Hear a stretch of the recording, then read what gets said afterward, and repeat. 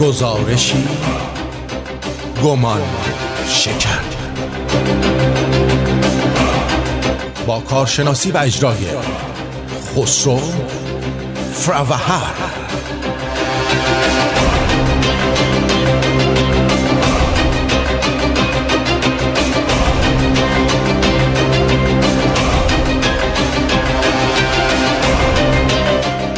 با بهترین درودها از استودیوی رادیو شمرون با شما هستم. من آرتین پرتویان در کنار یکی از درجه یکترین مفسرین سیاسی و کنشگران سیاسی و پژوهندگان تاریخ که فکر میکنم روی دست ایشون تا حالا کسی نیومده، اگرم اومده زود رفته، همینجوری اومده سریع گفته نه خسرو هست من میرم، وقتی جایی که خسرو باشه من دیگه نمیتونم بمونم.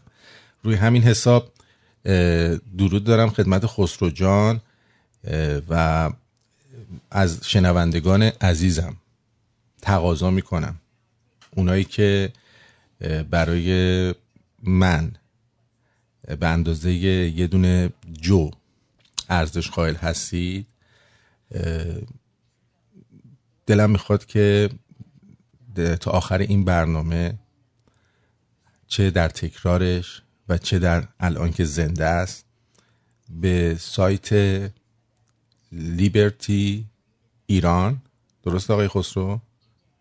نه liberty.org liberty.org ایران، ببخشید libertyforiran.org/فروهر libertyforiran.org/فروهر یا همین پیپل و اینا رو اگه بگیم کافیه دیگه. بله. یا میتونن تماس بگیرن. بله خواهش میکنم که از خسرو حمایت بکنید. خسرو جان واقعا وجودش ضروریه و واقعا چه کسی مثل خسرو فروهر شما در بین افراد سرشناسی که در خارج از کشور هستند چه کسی رو دارید؟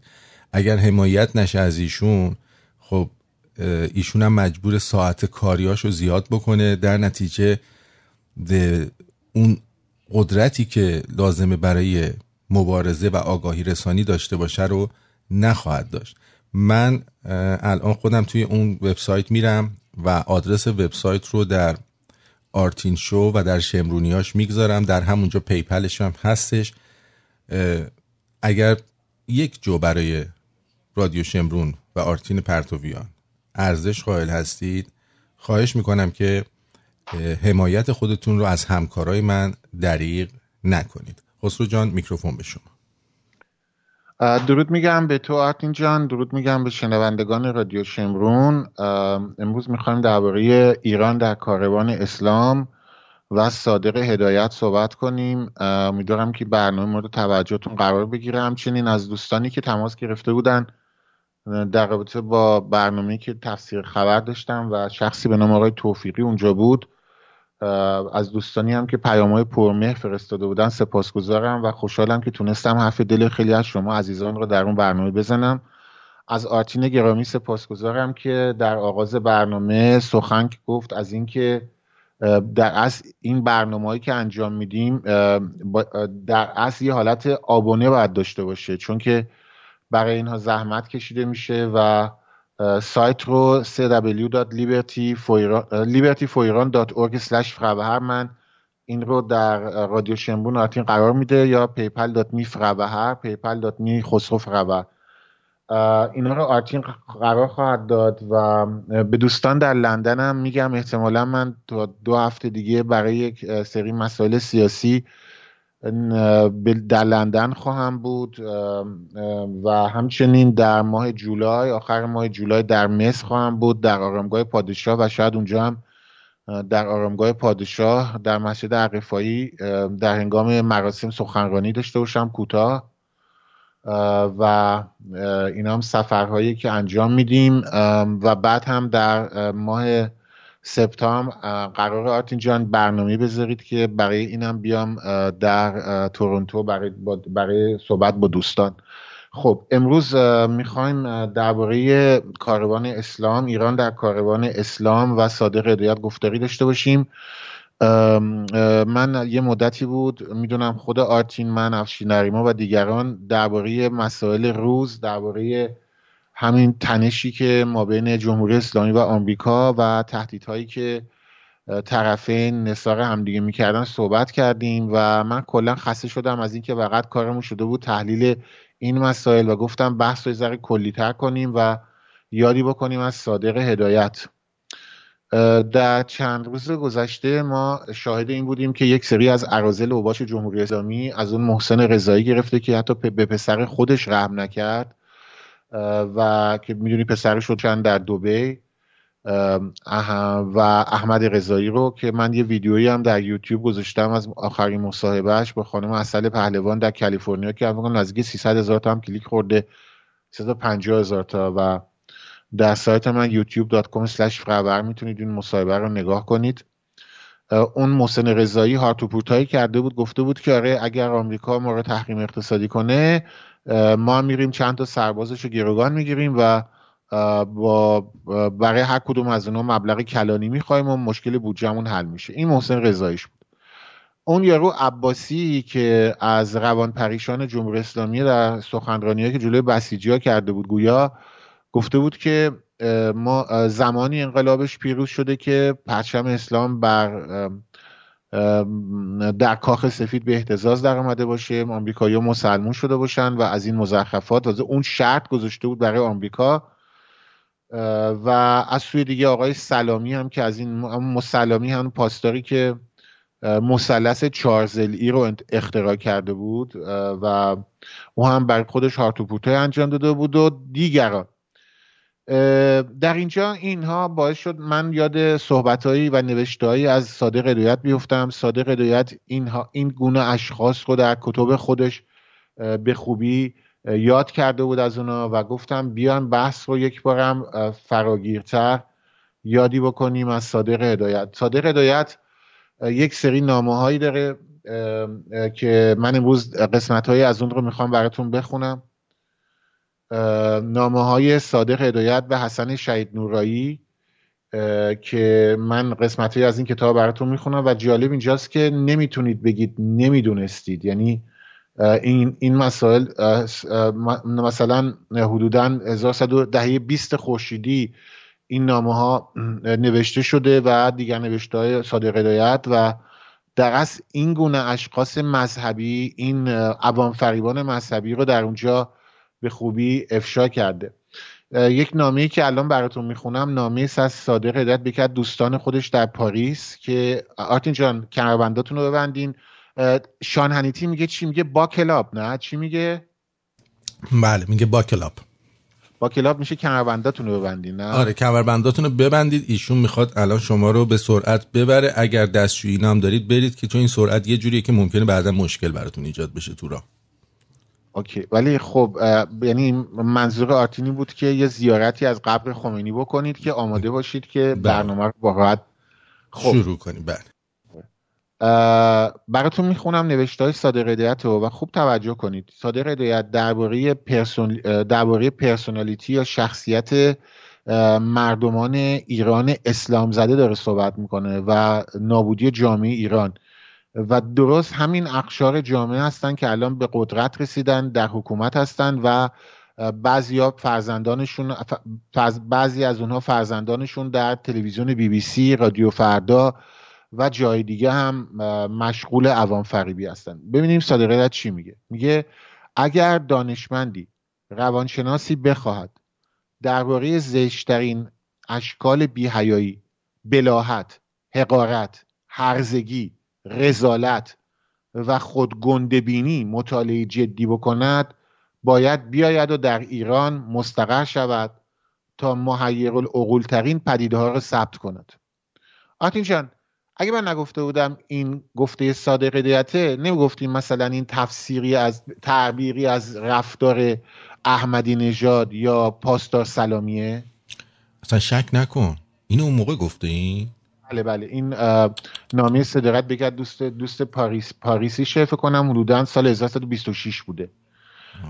قسمت دیگه رو برات میخونم. این از نامه‌های صادق هدایت به حسن شهید نوراییه که این به صورت کتاب هست، میتونید به صورت اینو از به صورت پی دی اف هم دانلود کنید. من دوست دارم همیشه تو برنامه کتاب معرفی کنم و این هست نامش 82 نامه به حسن شهید نورایی از صادق هدایت و در قسمتی براتون میخونم که بدونید درباره چی میخوایم صحبت کنیم. در اونجا میگه در این محیط بوگندوی بیشرم باید پی همه چیز را به تن مالید.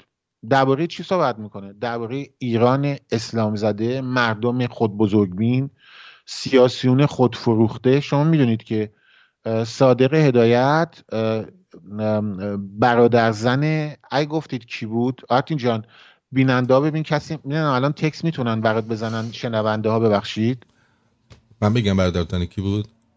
میدونی تو؟ آره بگو ببینم. مسعود بهنود؟ نه اون مسعود بهنود که اصلا آدم حساب نمیشه. اون مردک گستاخ توده‌ای. نه صادق هدایت میخوام ببینم کسی از شنونده هامون میتونه بگه اگه گفتن علیرضا نوری زاده برادر زن. نه جدی دارم، برادر زن یکی از شخصیت های مهم تاریخ سیاسی ایرانه که این شخصیت تاریخی توسط فدایان اسلام ترور شد، به خواست محمد مصدق هم ترور شد. دارم اضافه میکنم اون کسی میتونه بگه باز دیگه یه به اصطلاح انگلیسی ها میگن هینت چی میشه فارسی؟ راهنمایی. یه راهنمایی دیگه. محمد مصدق این شخص رو در پارلمان به مرگ تهدید کرده بود و فدایان اسلام چند زمان بعد همین آدم رو ترور میکنن. مصدقیات تا به امروز در این باره سکوت کردن ببخشید و لومپن معروفی به نام محمد امینی محمد لنین، معروف به محمد لنین، که در تلویزیون فاسد اندیشی که بخصوص زمانی که مهدی آقا زمانی اونجا مدیریت رو به دست گرفته و نازیلا گلستان و رضا پیرزاده اونجا یکتازی میکنه و میدونید که محمد امینی رو من چندی بار به مناظره دعوت کردم، جرأتشو نداره. تا زمانی که جفتمون در تلویزیون اندیشه بودیم محمد لنین معروف به محمد امینی هیچ وقت پاسخگو نبوده. فقط این رو بگم. خب تا کسی نتونسته بگه آرتین جان یه هینت دیگه تماس میگیرن میتونم تلفنشون رو بردارم بگن؟ نه دیگه بنویسن حالا اسم دیگه میخوام ببینم الان کسی نوشته یا نه. کاشانی، رزمارا کی نوشت؟ رزمارا خانم بیتا، آقای سکوت، رهاجان میدونستن. دمشون گرم. بله با تشکر از آقای ریموند عزیز برای همیاریتون با خسرو جان. سپاسگزارم ازتون. همیاری به کجا فرستاده شد؟ برای پیپل. بله دست شما درد نکنه. امیدوارم که دوستان واقعا آرتین جان من خودم کار میکنم ولی واقعا برای برنامه زحمت میکشم، بعد از کار خودم بزنم، به خصوص که من شغلم طوری که بعضی موقع عصرها هم باید برم برای مشاوره و هر بار که میام برنامه انجام میدم، برنامه تلویزیونی رو سالهاست دارم از زندگی خودم میزنم و همچنین سفرهای سیاسی که انجام میدم، میگم لندن بعد مصر و اینا همه دوستان و همچنین واقعا امیدوارم هر دفعه برنامه میذاریم دوستان دیگه این بار کوتاهی نکنن وسط برنامه که آخر برنامه احساس کنم که حق شناسی هم وجود داره با عرض ادب. بعدش هم اسم همسرشون انور ملوک هدایت بوده، سپه بود رزمارا رو خانم دریا امین، خانم الی و بقیه همه گفتن. خیلی بچهای باسواد زیاد داریم غیر من. شما و تیمسار رزمارا رو ما میدونیم که میخوام یه ذره درس یاد بگیریم، درس تاریخ. تیمسار رزمارا که نخست وزیر ایران میشه میاد در مجلس شورای ملی و سخنرانی معروفی میکنه که من در تلویزیون اندیشه قسمت‌هایی از این سخنرانی رو خونده بودم در برنامه خودم که آقای محمد لینی و بهرام مشیری خیلی بهشون برخورده بود و همچنین از اسناد تاریخی اون زمان مسائلی رو عنوان کرده بودم. در اون زمان میدونید که قائله نفت خیلی مهم بود و مسئله نفت و عربستان سعودی تونسته بود که قرارداد خیلی خوبی رو با آمریکا ببنده که خیلی از ایرانی‌ها بهشون برخورده بود که عربستان تونسته درصد بالایی مثل اینکه 50-50 بود اون موقع با آمریکایی‌ها قرارداد ببنده ولی ایران هنوز درصد پایینی دست می‌آورد. رزمارا نخست وزیر میشه. رزمارا میاد و در حال مذاکره است با شرکت نفت ایران و انگلیس و با انگلیس‌ها در است و داره تلاش میکنه 50-50 رو به دست بیاره که من در اون برنامه اسنادی رو ارائه دادم که گویا حتی داشت به موفقیت میرسید. میاد در مجلس سخنرانی میکنه و میگه آره ما میتونیم اینم مثل عربستان 50-50 بکنیم. در اینجا محمد مصدق و یک سری از اراذل و اوباش پوپولیست و عوام فریب که اینجا یه بار دیگه صادق هدایت رو میخونم. صادق خیلی دلش برخورده بود اینجا که برادر زن عزیزش رو که میدونید که تیمسار رزمارا مثل برادر بزرگ صادق هدایت بود، یعنی خیلی به هم نزدیک بودن و خیلی به صادق هدایت برخورده بود که هم توده‌ای‌ها و هم مصدقی‌ها به تیمسار رزمارا انقدر حمله میکردن و ترور تیمسار رزمارا قلب صادق رو شکست و یک از دلایل خودکشیش هم اتفاقا همین بود. میگه اگر دانشمندی روانشناسی بخواهد درباره زشت‌ترین اشکال بی‌حیایی، بلاهت، حقارت، هرزگی، رذالت و خود گنده‌بینی مطالعه جدی بکند، میگه باید بیاد ایران تا اینا رو ببینه. اینجا دقیقاً داره اشاره میکنه به یکی از عوام فریبان به نام محمد مصدق. وقتی تیمسار رزمارا آرتین جان میاد در مجلس و با شفافیت، من میگم این سخنرانی رو خوندم در برنامه الان چون وقت موضوعمون نیست کوتاه میگم. رزمارا میاد اونجا 1950 حدودا میاد تو مجلس و میگه آقا شما که میاد الان صحبت از ملی شدن نفت میکنید، شما دارید مردم رو گول میزنید. بعد خیلی زیبا توضیح میده، آمار میده، مسائل اقتصادی رو بیان میکنه و میگه آقا نفت که الان دست ماست، قرارداد بده، ما الان میتونیم بریم 50-50 بکنیم از انگلیسا. ما الان نه متخصص نفت داریم، نه کشتی برای صادر کردن نفت داریم، نه پشتیبانانی داریم برای تعیین قیمت نفت. ما اگه بیایم با انگلیسا الان 50-50 بکنیم، در اون زمان انگلیسا قیمت نفت رو اون موقع مجبورن بالا ببرن، میتونن قیمت نفت رو کنترل کنن، دارای نفتکش هستن، ما یه دونه نفتکش حتی نداریم، ما بندر نداریم، ما متخصص نداریم، هیچی نداریم. میاد اینا رو توضیح میده، میگه من دارم سعی میکنم با انگلیسا قراردادی امضا کنم که به ما 50-50 بدن مثل عربستان سعودی و به مرور زمان ما درصدمون رو بیشتر کنیم. میدونی آرتین جان که الان آرامکو کاملا دست عربستان سعودیه، درصد خیلی کمی الان با آمریکایی‌ها میرسه. و خیلی زیبا این سخنرانیشو، شاید آرتین جان یه بار اگه دوستان بخوام من این سخنرانی یه برنامه اصلا درباره این سخنرانی بذارم و بسیار سخنرانی منطقی و علمیه، ولی جامعه هرزگی، جامعه که پر از هرزگی، رذالت و گنده‌بینی به قول صادقت و بی‌حیایی و بلاهته، جامعه‌ای که در اونجا مصدق‌ها، پوپولیست‌های مثل مصدق میتونن بیان. مصدق بلند میشه و در اون جلسه میاد و رزمارا رو تهدید به قتل میکنه. یاد باشه برات یه دونه ویدیو یادت آرتین جان اگه بری نگاه کنی بعد داشته باشی، من یک صدای برات فرستاده بودم از مظفر بقایی که میگه وقتی رزمارا داشت صحبت میکرد اینا با کفش میزدن رو میزای مجلس که صدای رزمارا قطع بشه، ولی رزمارا ادامه میده به صحبت و بعد مصدق یکی از دوستانش میان به دریوش مصدق میگن آقای مصدق خودتو بزن به قش کردن. یادت رو پخش کردیم تو برنامه، میتونی پیداش کنی الان؟ نمیتونی یا برات سخته؟ نه الان برام سخته، من خیلی سختم این کار. میتونم برات بفرستم اگه خواستی الان تو اسکایپ باشه. اینو ولی پخش کرده بودیم تو برنامه یاد باشه. دست درد نکن. حالا الان واقعا پخش کردم چون الان باید برم پیداش کنم و اینا ممکنه باشه، سعی میکنم برات بفرستم چون هنگام انجام برنامه بعد اونم برم پیدا کنم. ولی در صورت رزمارا اینا رو میگه، مصدق اینو تهدید به مرگ میکنه و بعد چه اتفاقی میفته؟ چند ماه بعد فدایان اسلام او رو میکشن و این ضربه بزرگی بود برای صادقیت، چون میدونست که حق با تیمسار رزماراست. رزمارا اون موقع حرف درست میزد. امکانات ما در اون حد بود، سیاست هنر به دست آوردن بهترین هاست. بهترین سیاست هنر به دست آوردن ممکناته. یه بار دیگه، بهترین سیاست به دست آوردن ممکناته، نه دنبال بهترین رفتن.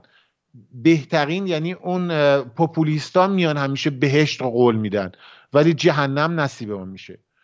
اون چوبی که در جهنم هیزم آتش روشن میکنه از درخت آرزوها، قول و قرارهای پوپولیستا و عوام فریبانه و جهنمی که ما امروز تو ایران توش هستیم هم قول و قرارهای خمینی. من اتوبوسم مجانی میکنم، فلانم مجانی میکنم.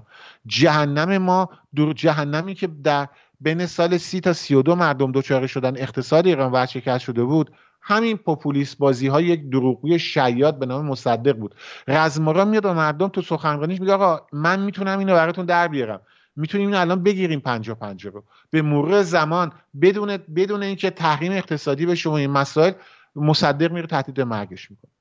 و این خیلی برای اسمش چیه، برای صادقات غم انگیزه.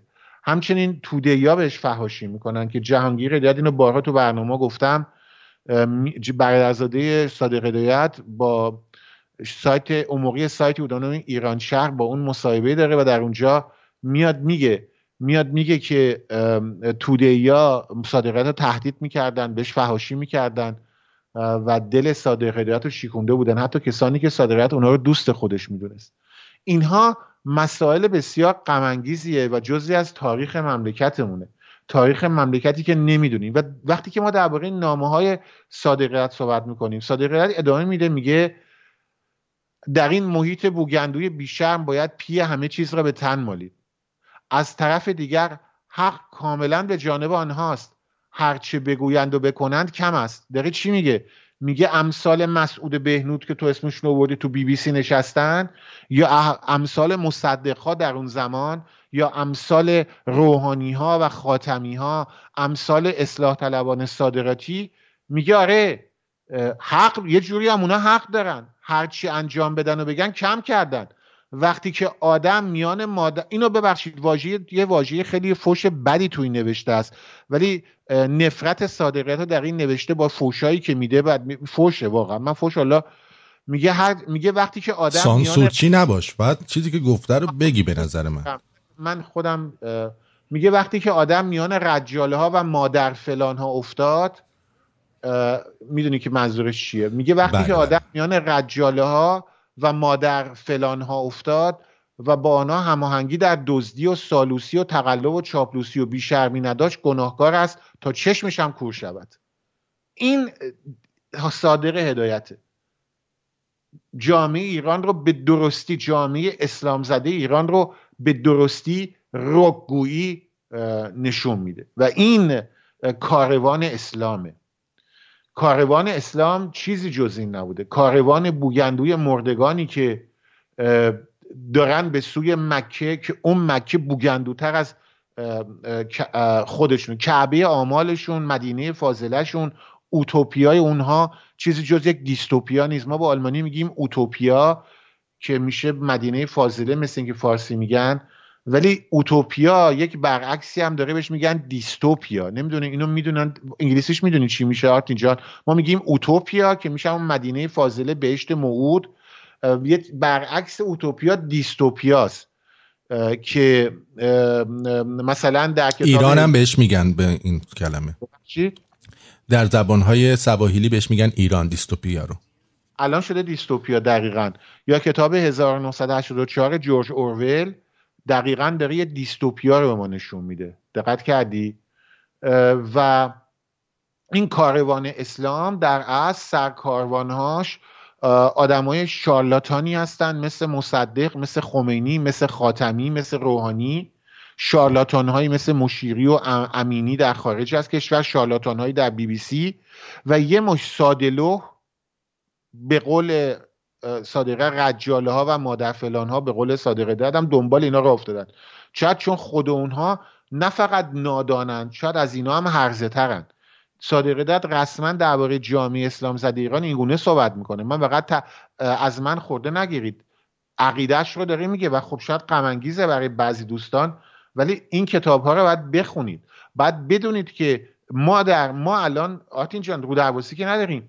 ایران اسلام زده امروز شده مرکز تروریسم. میگه تروریست یعنی چی؟ یعنی آدم کشی دیگه. وقتی که میرن موشک میفرستن، موشک میدن دست تروریستای حزب الله و نمیدونم فلان الله و اینا میان موشک میزنن به شهرهای اسرائیلی، بچه میکشن، زن و بچه مردم میکشن. خب اینه دیگه قتل عام هایی که قاسم سلیمانی تو سوریه کرده، که آبروریزی کرده برای ایران بعد تا قرنها. خب این از یه جامعه میاد که مشکل داره دیگه. تا کی میخوایم به خودمون دروغ بگیم آرتین جان؟ و اینها رو صادق هدایت می‌نویسه. الانم که دارم صحبت میکنم دارم برات اون ویدیو رو آماده میکنم که بتونیم پخش کنیم تا یک صحنه از این رذالت و پلیدی و دروغ گفتن رو مشاهده کنیم. یعنی من درو حساب کن رزمارا اومده تو مجلس داره میگه که آقا این آماره، با آمار داره به مردم میگه که دروغ نگیم، سر مردم کلا نذاریم، ممکنات مملکت تا این حد، با انگلیس 50-50 میکنیم، به مرور زمان بیشتر میشه. نه نه نه، هر چی میگه اینا گوش نمیکنن و اینها غم انگیزه. بله الان آرتین جان اینو دارم میفرستم برات، البته یه ویدیو، ولی خب صداشو داریم پخش میکنیم. اگه به قول معروف اکسپت کنی در اسکایپ هر وقت آماده است به من بگو. بله آماده است، پخش کنم. یه لحظه صبر کن من دوباره توضیح بدم. دوستان حساب کنید نخست وزیر مملکت اومده داره با آمار و مسائل توضیح میده. یه عوام فریب که میخواد به مردم دروغ بگه، سوار بر اسب بالدار ملی کردن نفت که دروغ بیشتر نبوده میخواسته به قدرت برسه. ببینید چی کار میکنن که صدای نخست وزیر مملکت رو خفه کنن. خواهش میکنم گوش کنید. مظفر بقایی در اون موقع یار محمد مصدق بود، کنار محمد مصدق در مجلس نشسته بود. او در کنار محمد مصدق از رهبران جبهه ملی بود. اینجا مظفر بقایی داره صحبت میکنه، کنار مصدق نشسته، یار محمد مصدق بود. خواهش میکنه. رزمارا که اومد دیگه ما شمشیر رو از رو بستیم. خیلی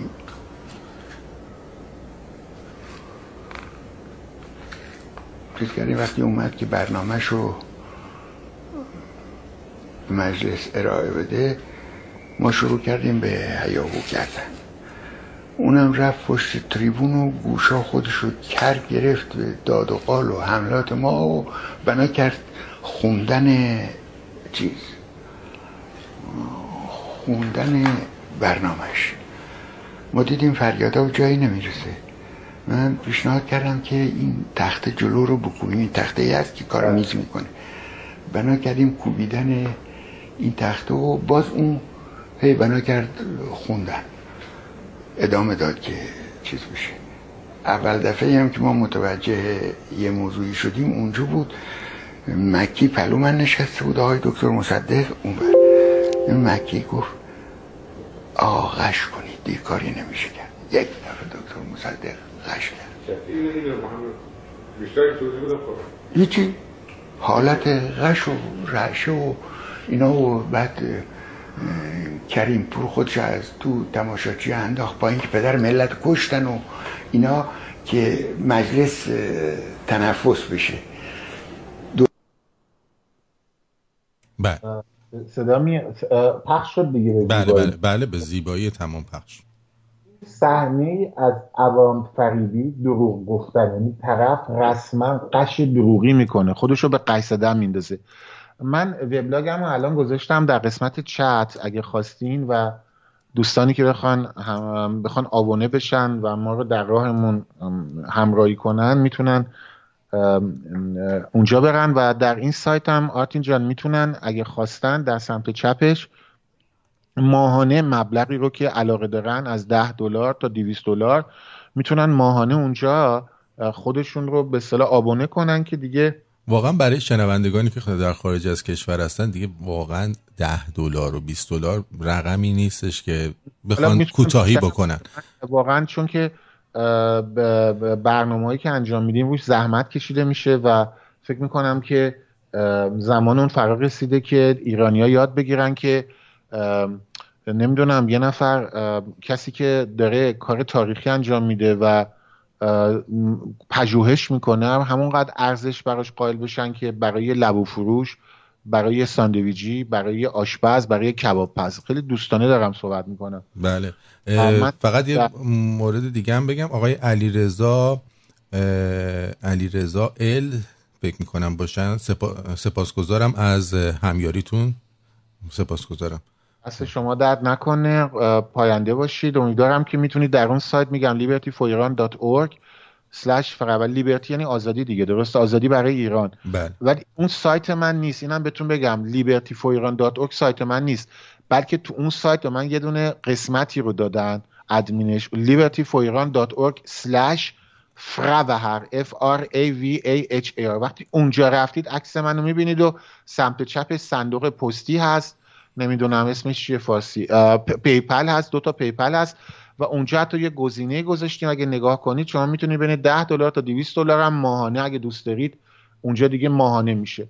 و اگه خواستید از طریق راه دیگری همیاری کنید با آرتین تماس بگیرید، آرتین به من میگه و اون موقع شخصا خصوصی بهتون میگم چگونه باید بشه. امیدوارم این باعث بشه آرتین جان که هر هفته ببینیم دوستان با همراهی میکنن، با ما هستن تا یه ذرم بتونیم کارا رو بهتر انجام بدیم. خب این نامه صادق هدایت من امروز از کاروان اسلامش هم خواهم گفت، دلیلی که برنامه امروزمون از کاروان اسلام نوشته دیگری از صادق هدایت به نام کاروان اسلامه. خب این بس این عوام فریبی مثالش رو زدیم. صادق در چنین شرایطی با نگاهش به چنین دروغگویانی میاد و این مسائل رو میگه. 82 نامه است که من اینا رو الان براتون میخوام اینم معرفی کنم، برید بخونید.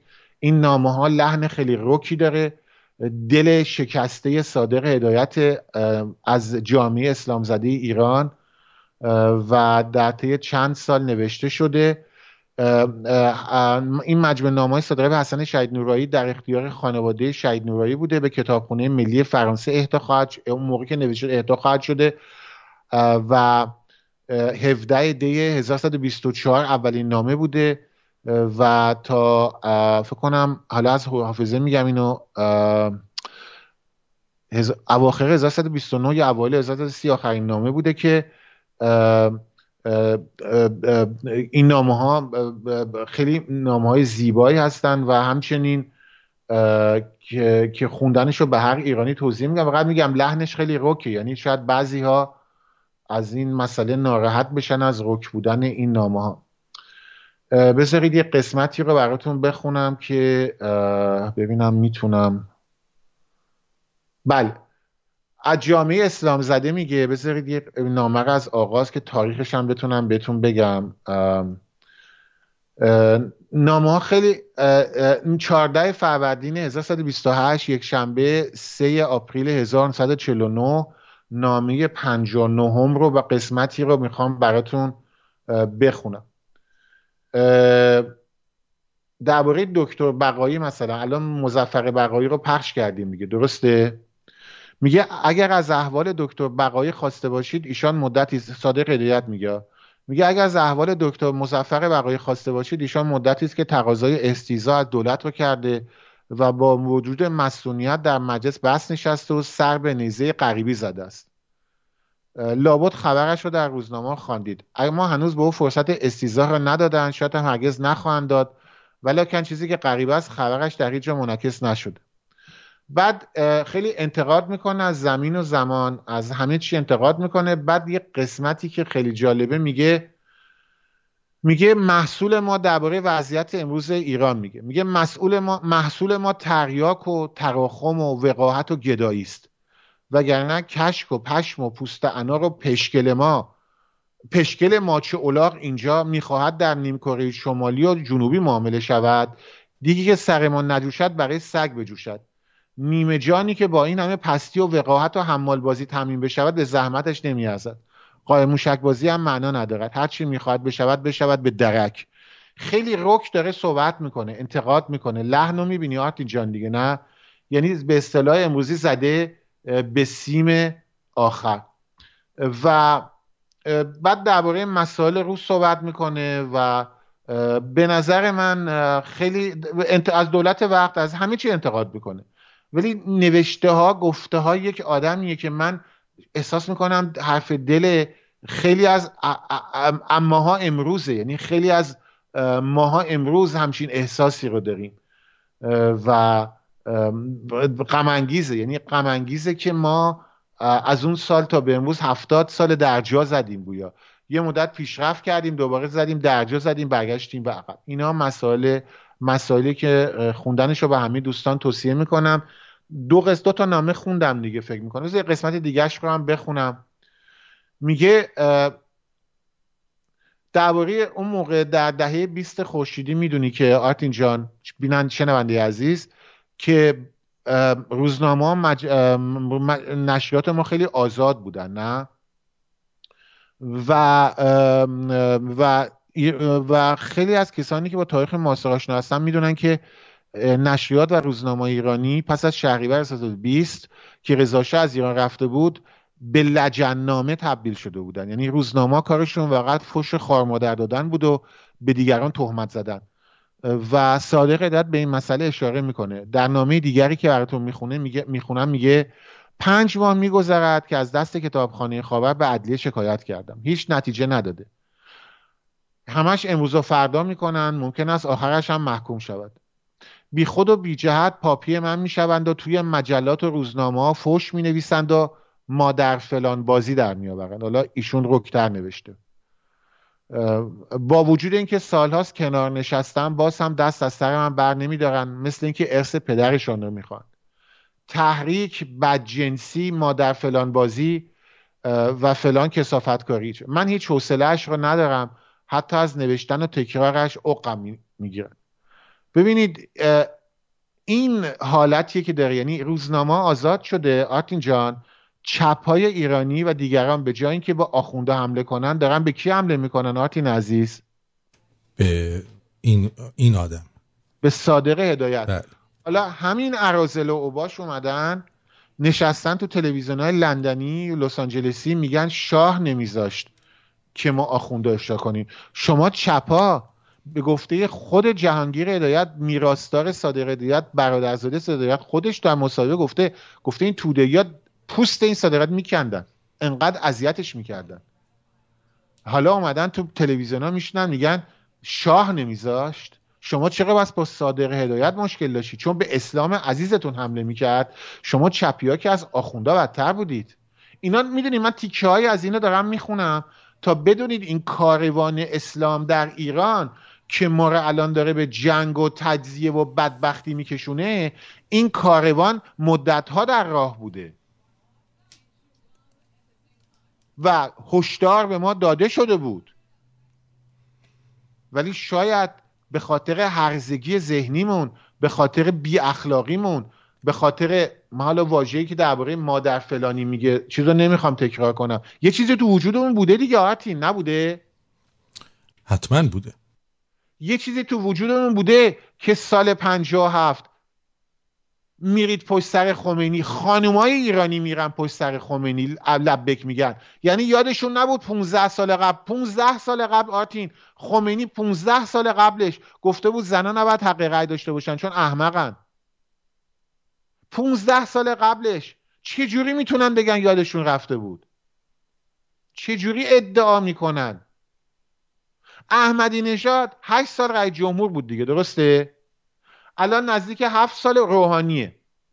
دقیقاً 15 سال پیش جنبش سبز را افتاد دیگه، نه؟ چون احمدی نژاد برای بار اول انتصاب شد، نمایش تبلیغات چه انتخابات بخشید.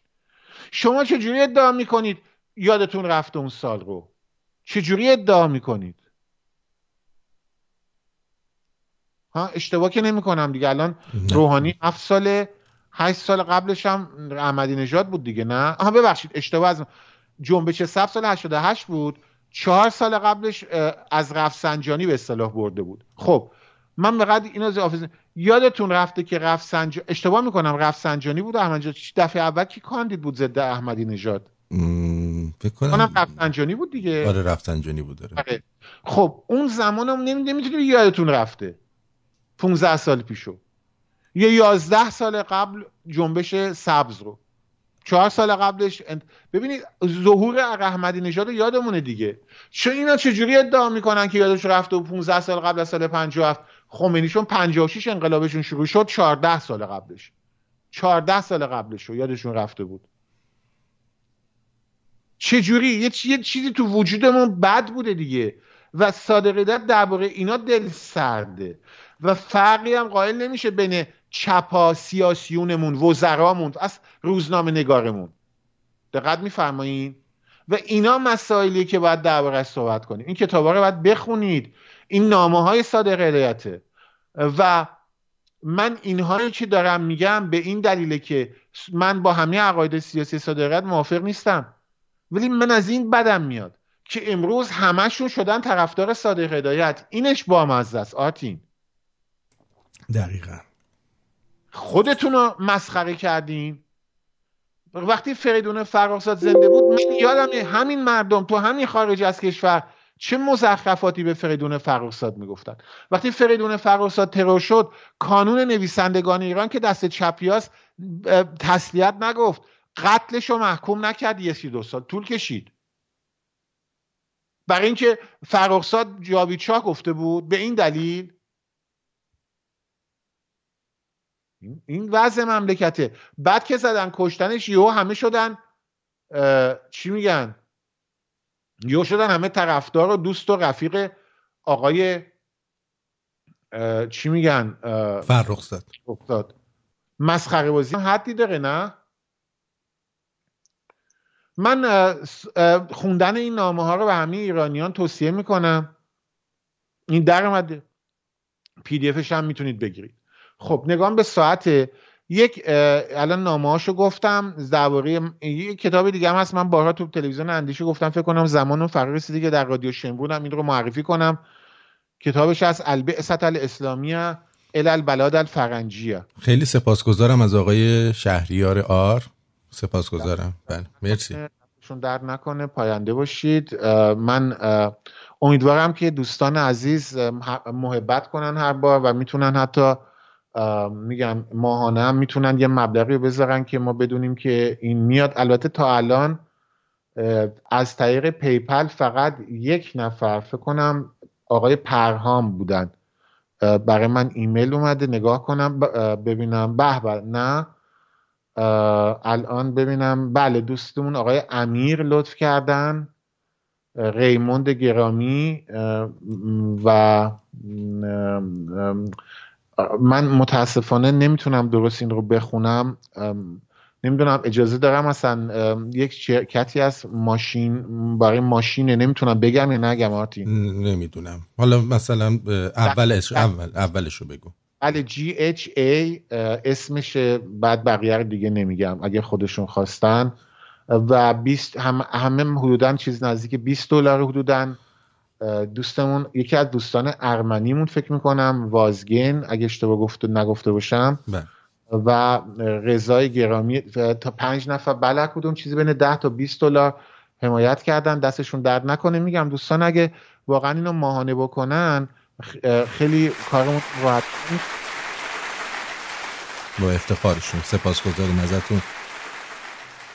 بله و ازتون واقعا سپاسگزارم و امیدوارم این برنامه مورد توجهتون قرار. کتابایی که معرفی میکنم و بخونید. کتاب کاروان اسلام رو با اجازت میخوایم اشاره کنیم. برنامه امروزمون هست ایران در کاروان اسلام و صادق هدایت.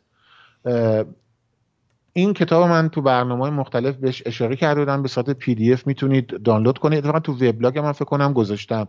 وبلاگم ثبت چپ یه بخشی برای کتاب داره، حالا زیاد توش آپلود نکردم ولی این کتاب اونجاست. یعنی میتونید برید تو وبلاگم سمت چپ اون بالا جاست قسمت کتاب متاب، فکر کنم میتونید اونجا گزینه رو انتخاب کنید برید توش و این کتاب صادق هدایت توش هست. این کتاب خیلی باحاله و دلیلش اینه که آرتین جان به امروزمون خیلی شبیه. دیدی مثلا امثال خاوری، فکر کنم خاوری الان همشهری شما تورنتوه نه؟ بله همشهری که چرز کنم ایشون شهردار تورنتو هستن. نه بابا خاوری که آره شهردار تورنتو الان زیرپوستی آها فهمیدم با پولاش نه؟ بله آره. خاوری اگه برید نگاه کنید، من یه بار رفتم، این خاوری از اونا بود که میرفت تو نماز جمعه صف اول وای میستاد، بعد اومد در رفت پولا رو بالا کشیدی. اون عکسش رو دیدی که رفته تو کازینو داره قمار میکنه؟ رفته بود که ببینه از نظر اسلامی این کار درسته یا نه، رفته بود نگاه کنه. حالا این خاوری برای مثال زدم چون مش نمونه خرواره. اگه به شما بگم قهرمانان به اصطلاح یا پروتاگونیستا یا آنتاگونیست باید بگیم اتفاقا، چون اینا منفی هم بیشتن، پروتاگونیست نیستن بلکه آنتاگونیستن. فرق پروتاگونیست با آنتاگونیست اینه که جفتشون قهرمانان داستانن، یکی منفی یکی مثبته، اولی مثبت دومی منفیه. دقت میکنی؟ اینجا یه سری حالا میخوایم بگیم پروتاگونیست یا آنتاگونیست داره. در کتاب کاروان اسلام میشه داستان کوتاهی از ویه به نام البعثة الاسلامی علی البلاد الفرنجیه که خودش بعد گفته که 3 نامه از خبرنگار مجله المنجلاب، خیلی کمیک و باحاله، با اجازت اینو میخونم. خودش شروع کرده میگه صادقیت، میگه اسمش گذاشته کاروان اسلام. 3 نامه از خبرنگار مجله المنجلاب که همراه کاروان بعثة الاسلامی بوده و گزارش روزانه آن را مینوشته به دست آمده که از عربی ترجمه میشود کاروان اسلام. بعد شروع میکنه به صورت خیلی بامزه‌ای، میگه یه سری از این مسلمانان دو آتیشه از خود راضی دور هم جمع میشن و تصمیم میگیرن که برن اسلام رو در جهان تبلیغ کنن. اگه اجازه بدی حتی اینجا قسمتی رو بخونم، بعد ببینیم چه شباهتی به خاوری ها و دیگر حزب اللهیایی داره که تو ایران یه ادایی در میارن، بعد میرن خارج از کشور یه شبه عوض میشن.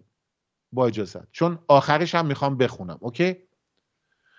در اولش میگه در روز میمون فرخنده شوال سال 1446 قمری در شهر سامره از بلاد مبارکه عربستان دعوت مهمی از نمایندگان ملل اسلامی به عمل آمده بود که راجع به اعزام یک دسته مبلغ برای نشر دین حنیف اسلام در دنیا مشورت نمایند. از این طنزای قشنگ صادقیت.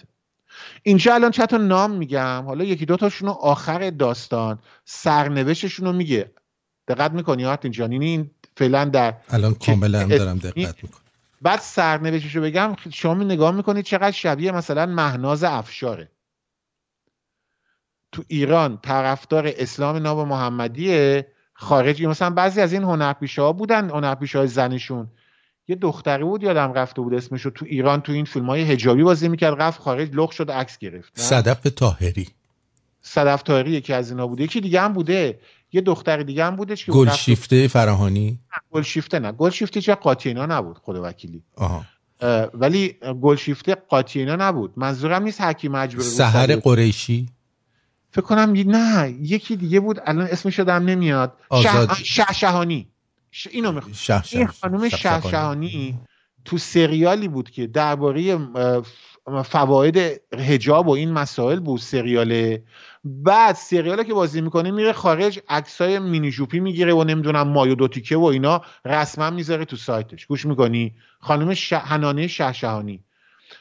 من نمیگم، ببین بعضی خانم‌ها مجبورن خب تو سری سرشون قانون دیگه اذیتشون میکنه، ولی این خانم شهشهانی از اونا بود که میرفت تو سریالا میگفت اگه یه دونه تارمون دیده بشه دنیا به هم میخوره. گوش میکنی؟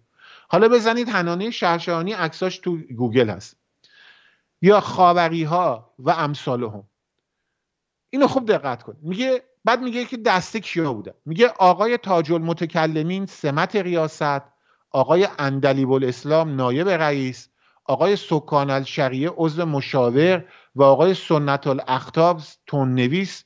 اینا جمعیت بود. بعد میگه علاوه بر اون عده زیادی از فحول یعنی چیره دستان، علما و قائدین مبرز اسلام، نمایندگان محترم عدن، حبشه، سودان، زنگبار، مسقط نیز در این محفل شرکت کرده بودند و این عبد حقیق سراپا تقصیر، یعنی این کسی که مثلا داستانو داره روایت میکنه، الجورجیس یافس ابن اسحاق العیسوی نیز به سمت مخبر و مترجم مجله مبارکه المنجلاب در اونجا حضور به هم رسیده و مأمور بودم که خلاصه بگم داستان چی. که حالا باید چیکار میکردن؟ که این آقایون مبلغین دین مبین و جنبش اسلام باشن. کجا؟ برای رفتن به خارج. بعد مثلا آقای تاج المتکلمین رئیس ایناست. میگه شروع میکنه میگه حالا بعد سرنوشت تاج المتکلمین بگم باحاله. میگه بر همه زوات محترم علمای معظم اهل زهد و تقوا فلان و هم تو شروع میکنه. زهد و تقوا، ببخشید اهل زهد و تقوا، اهل زهد و تقوا، حامل شعر مصطفی، آشکار است که دین مبین اسلام امروز قوی ترین و عظیم ترین ادیان دنیا به شمار میاد. این خود بزرگ بینی. میگه از جبال هندوکوش گرفته تا اقصا بلاد جابلقا و جابلسا، زنگبار، حبشه، سودان و طرابلس و اندلس که همه از ممالک متمدن و در اقلیم چهارم واقع شدن، 300 کرور نفوس و این مسائل، یعنی اینقدر هم جمعیت دارن. بعد میگه بله ما الان باید بریم اینا رو به اصطلاح متمدن کنیم. حالا خیلی نثر قشنگی داره که من نمیخوام همه رو بخونم. حالا همین یه دونه نفر رو داستان چیه؟ اینا راه میافتن، پول جمع میکنن از مردم، بعد میرن سخنرانی میکنن، پول جمع میکنن، یه کاروانی درست میکنن. همین تاج الاسلام و نمیدونم همین افرادی که نام بردم بلند میشن میرن پاریس که از اونجا با تبلیغ میگن که اونجا مردم مسلمان کنه. بعد داستان اینطوری ادامه پیدا میکنه که سفر اینا رو توضیح میده که اینا سفرشون چگونه است، چه اتفاقاتی میفته. میگه بعد از یه مدتی این آقایی که داستانو نوشته، مثلا راوی داستانه، میگه یه روز رفته بودم به یه کافه و میگه تو اون کافه میگه چند نفر شب بود وارد میشن، بذارید براتون این رو بخونم. میگه بعد از یه سال چند سال، میگه 2 سال و نیم از این قضیه میگذره. اینا رفتن برلین، یه عده‌شون هم اینم رفته پاریس. میگه بعد از اون که جمعیت در برلین اصلا پراکنده شد، بعد از 2 سال و نیم پولا رو بالا کشیدن و این مسائل، من به سمت مخبر مخصوص مجله المجله به پاریس انتقال یافتم. مخبر من الان عینکمو برداشتم، عذر میخوام. مخبر چیز رفتم اونجا. میگه اما پیش آمدی برایم رخ داد که بعد براتون توضیح بدم. میگه یک نفر میگه دیشب ساعت 11 سینما برمیگشتم، در یکی از کوچه‌های محله مونمارتر وارد میکده کوچکی شدم. در اونجا یک نفر سازدستی میزد و دیگری بانجو و تن زن و مردی هم در یه زن و مردم اونجا میرقصیدن. میگه نزدیک من 3 نفر از داشهای تمام عیار پاریس کنار میز قمار بازی میکردن.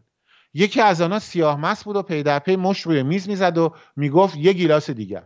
پیش خدمت گیلاس‌های خالی رو بود، گیلاس‌های پر به جانها باز میگشت. بعد میگه این همش در حال عرق خوری بودن و این مسائل. بعد میگه یکی دیگه از اونها میگفت 10 دقیقه دیگه بیزینس من شروع میشه، من میرم. رفیقش میپرسید حالا ژیمی کاروبار چکش نه؟ بعد میگه ژیمی میگه پریشب 360 فرانک زیر لامپی بلند کردم، چه کاری؟ بعد میگه یه شب نشد که 2 بعد از این شب بخوابم، دیشب همش در خواب میگفتم یه بانکو دیویز، یعنی میرفت قمارخونه و از این مسائل. سومی هم برمیگشته میگفته بازم کار تو. بعد از یه هفته دوندگی پریشب بود که سوزی مرا قال گذاشت، یه تیکه دیگه پیدا کردم، یه خرپول مصری گیر آوردم و بعد از 2 ساعت چانه زدم فقط 25 فرانک نیزه زدم، پول مشروبم نمیشد. یعنی آقا شده بود ببخشید فروشنده زن، نه؟ خلاصه ژیمی و ژاک و اینا دارن با هم صحبت میکنن. بعد میگه 2 نفرشون بلند شدن خدافظی کنن و گفتن پروفسور سنت الاقطاب خدافظ و رفتن. میگه این اسمو که از دهنی اینا شنیدم یهو برق از سرم پرید. دقت کردم دیدم این همان دلاک بعثت الاسلامیه و پروفسور علمی فقیهات است که اینجا نشسته بعد از 2 سال و نیم به زبان داشهای پاریس حرف میزنه و روبروش هم یه دسته نلبکی اونجا همین آقا یکی از اونها بوده که میخواسته بره اروپایی‌ها رو ختنه کنه. میگه چشامو مالیدم، اون متوجه من شد، خودش انداخت بغلم، ماچو بوسه کرد و گفت شما هم اینجایی؟ میگه من با تعجب میزشو نگاه کردم و دیدم رو میزش ورق و گیلاس مشروب و اینها. میگه دستی زد پشتم و گفت عیبی نداره، اگه ما رو توی قطار تو کاروان اینطوری دیدی برای مصلحت روزگار بود، ورق برگشت و روزگار ما رو به اینجا کشانید. میگه من عقل از سرم پریده بود و پرسیدم آخه برای سکینه دخترتون موش خرمایی فرستادی؟ آخه یه سکینه داشت میگه برای دخترم میخوام برم فرنگ موش خرمایی بفرستم. بعد میگه آقای فلان اسلام الاقطاب، حالا شده سنت الاقطاب، گفت امسال برای سکینه و والدهش پیراهن نمیدونم چی پلاش فرستادم تا دم شط لقب آبتنی کنم. یعنی خود دختر و زنش شد مینیجو پوش. بعد میگه فلانی که از دستش رو ترن مینالیدی چی شد؟ میگه مریضیات چی شدن؟ میگه ما دیگه فرنگی ما متمدن شدیم، این همون مرض قند موروثی. بعد توضیح میده، الان همه رو نمیخوام بخونم. بعد برمیگرده میگه اینا کی بودن؟ میگه یکی از اینا اندلیب اسلام بود که اینجا اسم خودش رو ژان گذاشته، آن یکی سیاه‌پوشه هم تاج المتکلمینه، هم یادت تاج اول صحبت میکرد که اینجا به او ژیمی میگفتن، منم به او به اسم ژوب معروف هستم. بعد میگه پس آقای سکان الشریعه کجاست؟ میگه آقای سکان الشریعه مؤلف کتاب معروف زبدة النجاسات رو میگویید که در علوم معلوم و مجهول سرآمد روزگار است. تا یک ماه پیش اگر پشت گوشمان را دیدیم او را دیدیم، پولهای بعثة الاسلامیه رو زد به جیب و دک شد و رفت آنجا که عرب نی بیاندازد، مثل خاوری خودمون. و حالا اینو خیلی سریع گفتم، نمیخواستم اینجا دوستانو به خنده بندازم، میخواستم با کتاب آشنا بشن. اینجا زیبایی این کتاب اینه، این داستان کوتاه حدود 20 خورده صفحه است که شما وقتی اینو میخونی، قهرمانان یا آنتاگونیست، یا بهتر بگیم آنتاگونیست ها، چون قهرمانان منفی این کتابن، دونه دونه شخصیت هایی که اینجا میاد، اندلیب اسلام، تاج المتکلمین و دیگران، دونه دونه شما میتونی بری توشون خاوری ببینی. اون سکینه مثلا حنانه شهشهانیه، میدونی منظورم چیاتین؟ و این کتاب، این داستان رو آقای صادق هدایت چیزی نزدیک 70 سال پیش نوشته بود و جامعه ایران رو داره توصیف میکنه. یک سری افراد خود بزرگ بین در اول کتاب وقتی صحبت میکنن، صدای من میاد هنوز اینجا؟ به شفافیت برون چیز الماس. دست شما درد نکنه. بله، از ایما، از بیزینس ایما هم سپاسگزارم. $50 کانادا، دستشون درد نکنه. دوستان عزیز، میخوام خوب به این نکته ها توجه کنید چی دارم میگم. در اول داستان یک سخنرانی هست که الان چون میخوام خودتون برید بخونید، برید تو وبلاگم اینو گذاشتم بخونید. مثلا یکی میگه آره این فرنگیا تو کثافت قوطه‌ورن، ما میریم بهشون وضو گرفتن یاد بدیم. اون یکی میاد میگه آره مرداشون همه سیفلیسی هن، من میرم ختنشون بکنم. اون یکی میگه زناشون همه فاحشن، من میرم بهشون تقوا یاد بدم. از این مسائل. بعد دونه دونه این شخصیت ها رو میبینی که شده مثلا خانم فروش، یکی شده عرق فروش، یکی شده قمارباز. آتین جان، آیا در تورنتو در تپه دزدا همین نیست الان؟ به وضوح. یعنی این اتفاقی که الان داریم میبینیم، این فقط به خاطر جمهوری اسلامی نیست. این نکته برای من خیلی مهمه. جمهوری اسلامی علت نیست، جمهوری اسلامی معلوله. همه این حرفا رو زدم، سرتون رو درد آوردم با چیزایی که از صادق هدایت خوندم. میخواستم بذاره با این نوشته‌هاشم آشنا بشید. نمیدونم، امیدوارم راضی بودن شنونده هامون. صادق هدایت از تاریخ، از سیاهی های قبرستانش، ببخشید زیر خاک، از 70 سال پیش داره به ما پیام میده. داره به من و شما میگه جمهوری اسلامی معلول نیست، جمهوری اسلامی، ببخشید جمهوری اسلامی علت نیست، معلوله. جمهوری اسلامی علت نیست، جمهوری اسلامی خودش معلوله. معلول چیه؟ علت چیه؟ علت هرزگی اخلاقی ماست، علت اسلام زدگی ماست، علت این خود بزرگبینی ماست. دیدی براتون خونده بودم آرتین جان، جمهوری اسلامی زاییده این فرهنگ غلطه. یه بار دیگه این جمله رو میخونم. برای همینه میگه اگر دانشمندی روانشناسی بخواهد درباره زشت‌ترین اشکال بی‌حیایی، بلاهت، حقارت، هرزگی، رذالت، خودگنده‌بینی مطالعه جدی بکند، باید بیاید در اینجا مستقر شود تا محیرالعقول ترین پدیده‌ها را ثبت کند. آتین جان دقت میکنی چی میگم؟ این که یه عده الان میان میگن که جمهوری اسلامی باعث شده اخلاقیات جامعه بد بشه، نه، جمهوری اسلامی ریشه گرفته از بی اخلاقی، کم اخلاقی، کج فرهنگی ماست. برای همین بود که ما دشمن پهلوی‌ها شدیم سال 57 خیلیامون. برای همینه اومدیم 2-3 بار شاه رو بکشیم. برای همینه که قبر رضا شاه رو خراب کردیم. برای همینه صادق هدایت خودکشی کرد. برای همینه که احمد کسروی رو ترور کردن. برای همینه فریدون فرخزاد از لس آنجلس، آقا آتی میدونی دیگه، فریدون فرخزاد از لس آنجلس فرار کرد اومد اروپا، اومد هر چی از دهنش در اومد به لس آنجلسیا گفت. چرا؟ برای چی کوروش آریامنش رو تو پاریس ترور کردن و امروز اسمشو فقط من هستم که تو برنامه تکرار میکنه؟ چرا؟ برای چی رضا فاضلی بزرگمون در میدونم تو برنامه، میدونم تو رادیو پخش میکنی آرتین جان، اون آخراش هم پخش میکنی که دلش شکسته بود از مردم؟ بله اونا رو پخش کردی تا حالا؟ بله. امیدوارم دل شما هیچ وقت نشکنه از مردم. نه ببین، من منظورم شنونده عزیزمون نیستم، ولی باید رو درواسی بزنیم کنار. صادقت، ببین شما صادقت عاشق ایران بود. من نوشته پروین دختر ساسانش رو، یه داستان کوتاه از اون پروین دختر ساسان، بارها قسمت‌هاش هم خوندم تو برنامه دیگه. این نمایشنامه پروین دختر ساسانش پر از عشق به میهن، سرنوشت یک دختر ایرانی در هنگام حمله تازیان و شکست ساسانیانه. یا اون مازیارش، نمایشنامه مازیارش پر از عشق میهن پرستی. حتی بوفکورش خیلی برام جالب آرتین، میان بوفکور رو تفسیر میکنن ولی جام نمیگن که این داره جامعه اسلام زده ایران رو توصیف میکنه.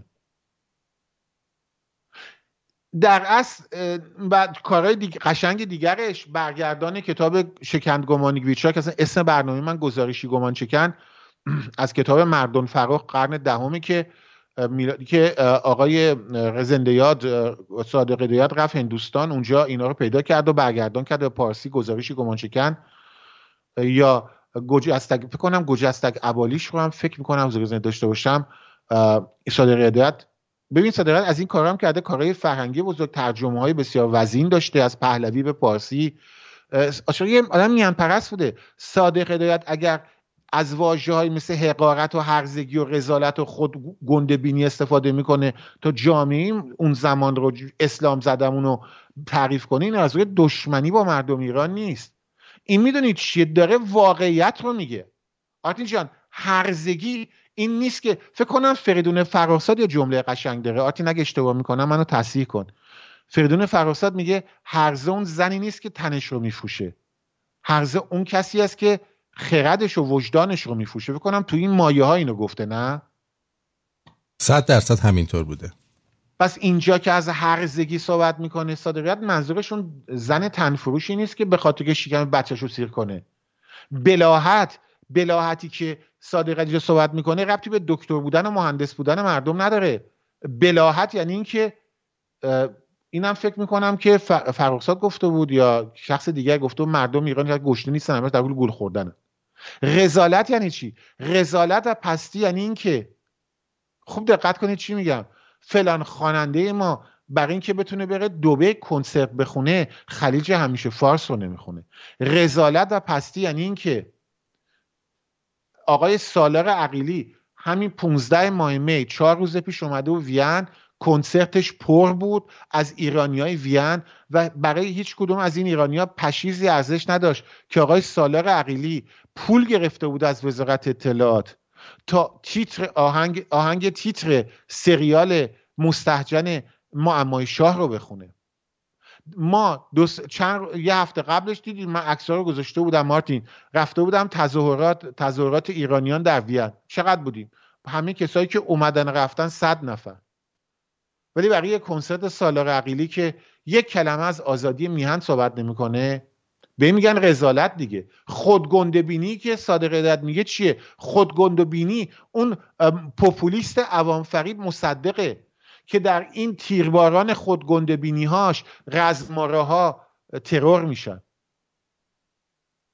خودگنده بینی مردمی که امروز شدن سردار سپاه پاسداران، 4 تا قایق موتوری پلاستیکی داره، میگه من میرم باش ناوهای هواپیمابر آمریکایی رو نابود میکنم. ببین خودگنده بینی دیگه. خودگنده بینی که بهاش رو بعد کیا میپردازن؟ بچه ها خوندن نمیپردازن. برای همینه میگه در اینجا باید مستقر شد تا محیر العقول ترین پدیده ها رو ببینی. محیط بوگندوی بیشرم رو صحبت میکنه. اینا رو باید گفت. جامعه ما جامعه آلوده ای آرتین جان، رو درواسی بذاریم کنار. این ما هستیم که الان تو یمن شر میآفرینیم، این ما هستیم که در سوریه شر میآفرینیم، ما هستیم که در عراق شر میآفرینیم، ما هستیم که در لبنان شر میآفرینیم.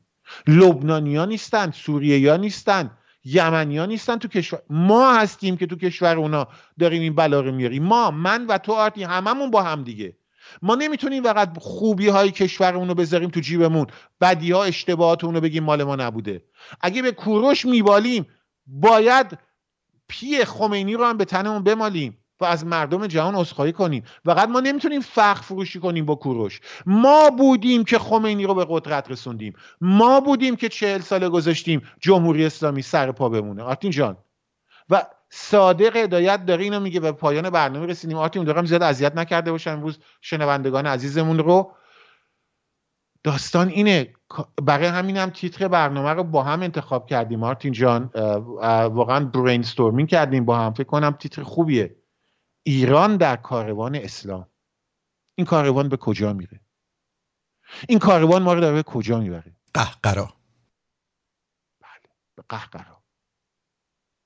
و صادق هدایت در این باره چی فکر میکرد؟ ایران در کاروان اسلام و صادق هدایت ها، علی دشتی ها، رضا فاضلی ها، شجاعالدین شفا ها، مسعود انصاری ها، کوروش آرانش ها، فرخزاد ها، فولادوند ها، بله، فروهرها. نه بابا من کوچیک‌تر ازم. ولی ببین اینجا ما باید به خودمون بیایم.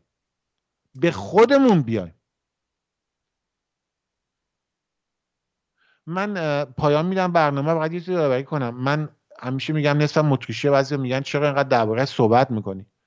به خاطر اینکه هستم. ولی یه چیزایی هم اینجا یاد گرفتم. مردم اتریش، سیاستمداران رئیس جمهور اتریش به این افتخار میکنه که موزارت اتریشی بوده، ولی کتمان نمیکنن که آدولف هیتلر هم اتریشی بوده. غرامت هنوز دارن غرامت میپردازن به بازماندگان کوره های آدمسوزی، به اونایی که بودن اردوگاه کار.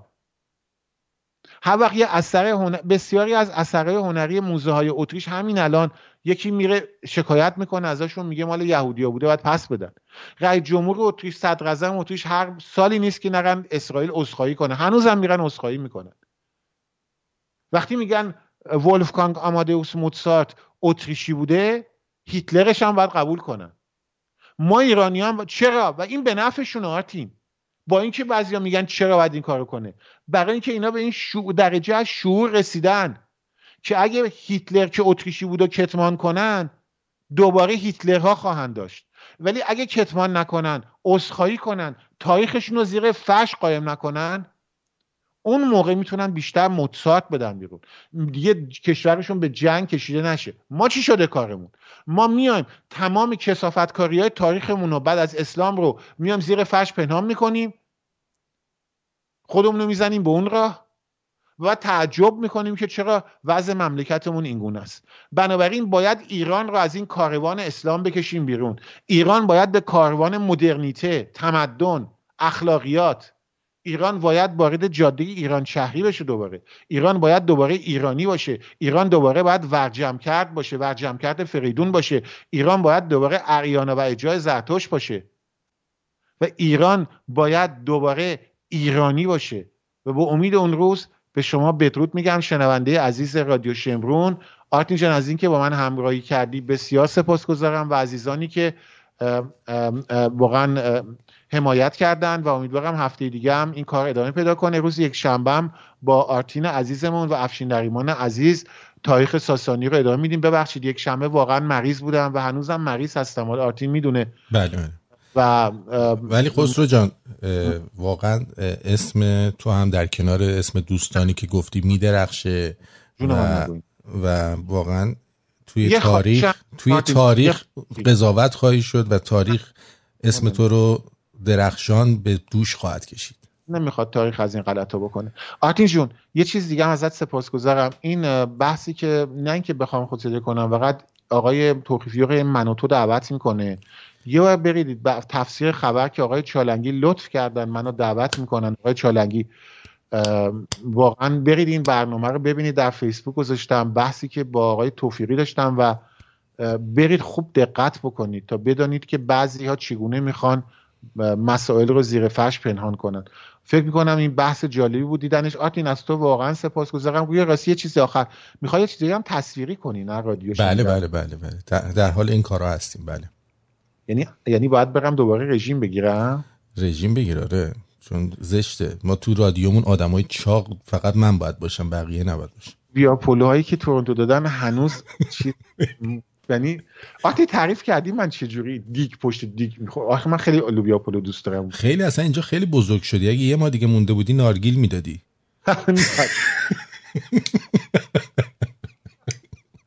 من خیلی دارم برای تورنتو تنگ شده.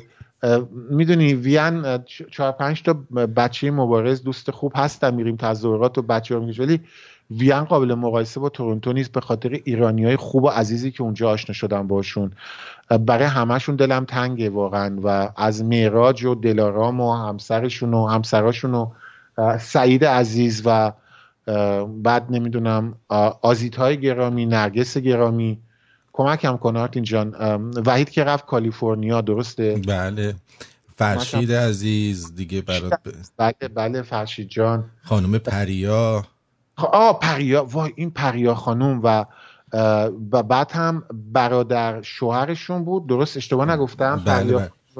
درسته؟ شوهر خواهرشون بود. برادر شوهر خواهرشون. بله. این شوهر خواهرشون منو بود فرودگاه رسوند. بله. 2 ساعت رانندگی بود، رفت و برگشت میشه 4 ساعت. بله. و پریا خانم چقدر به ما لطف داشتن و هم بقیه عزیزان. اگه الان میگم ذهنم یه ذره کنده عذرخواهی میکنم، ولی تصاویرشون همه جلوی چشممه و از همهشون دلم برای همتون تنگ شده. آرتین جان قربونت برم. دل ما هم برای تو خیلی تنگ شده و دوست داریم که کاش تو هم همشهری ما میشدی که در کنار شهردار خوبمون خاوری زندگی خوشی رو آغاز میکرد. قربونت برم آرتین جان، مواظب خودت باش. قربونت برم.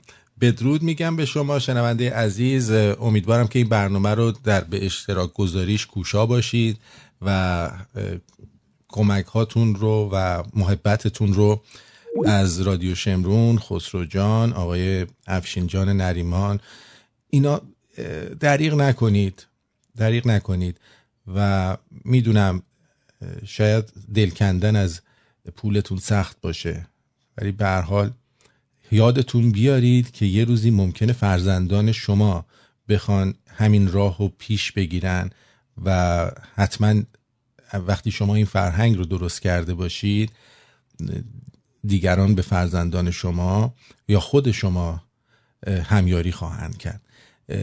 دوستتون دارم و برنامه فصل جدیدم به زودی آغاز خواهد شد. ممکنه فردا یا پس فردا حتما باز خدمتون برسم تا یه مروری روی خبرها بکنیم.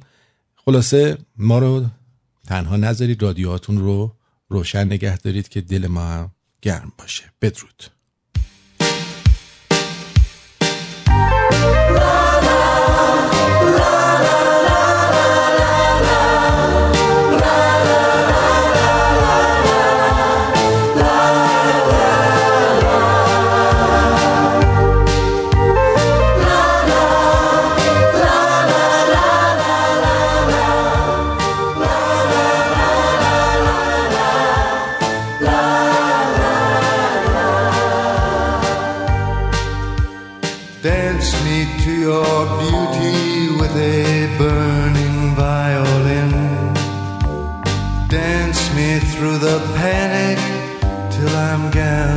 Safely in, lift me like an olive branch and be my homeward dove.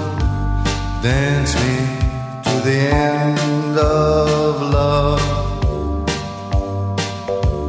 Dance me to the end of love. Oh, let me see your beauty when the witnesses are gone. Let me feel you moving like they do in Babylon. Show me slowly what I only know the limits of. Oh, dance me to the end of love. Dance me to the end of love.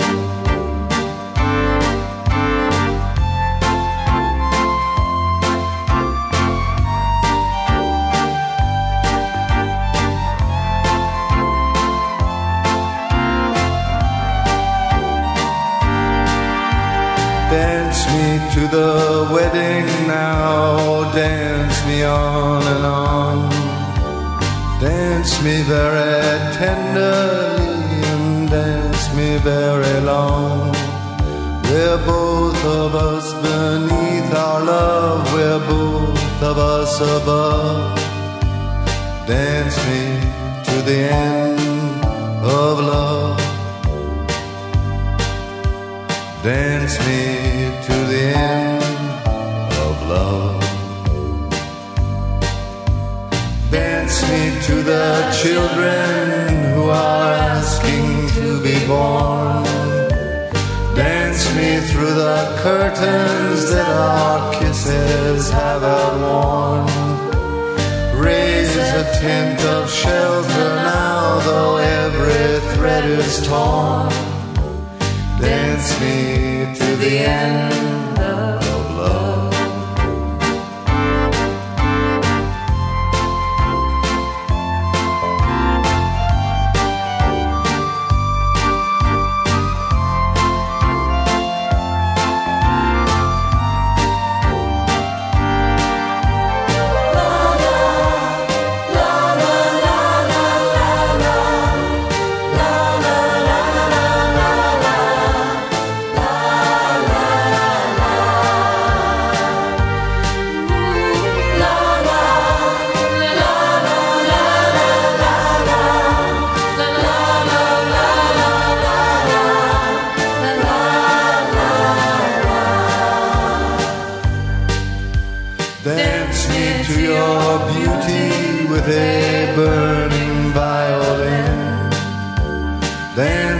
Through the panic till I'm gathered safely in.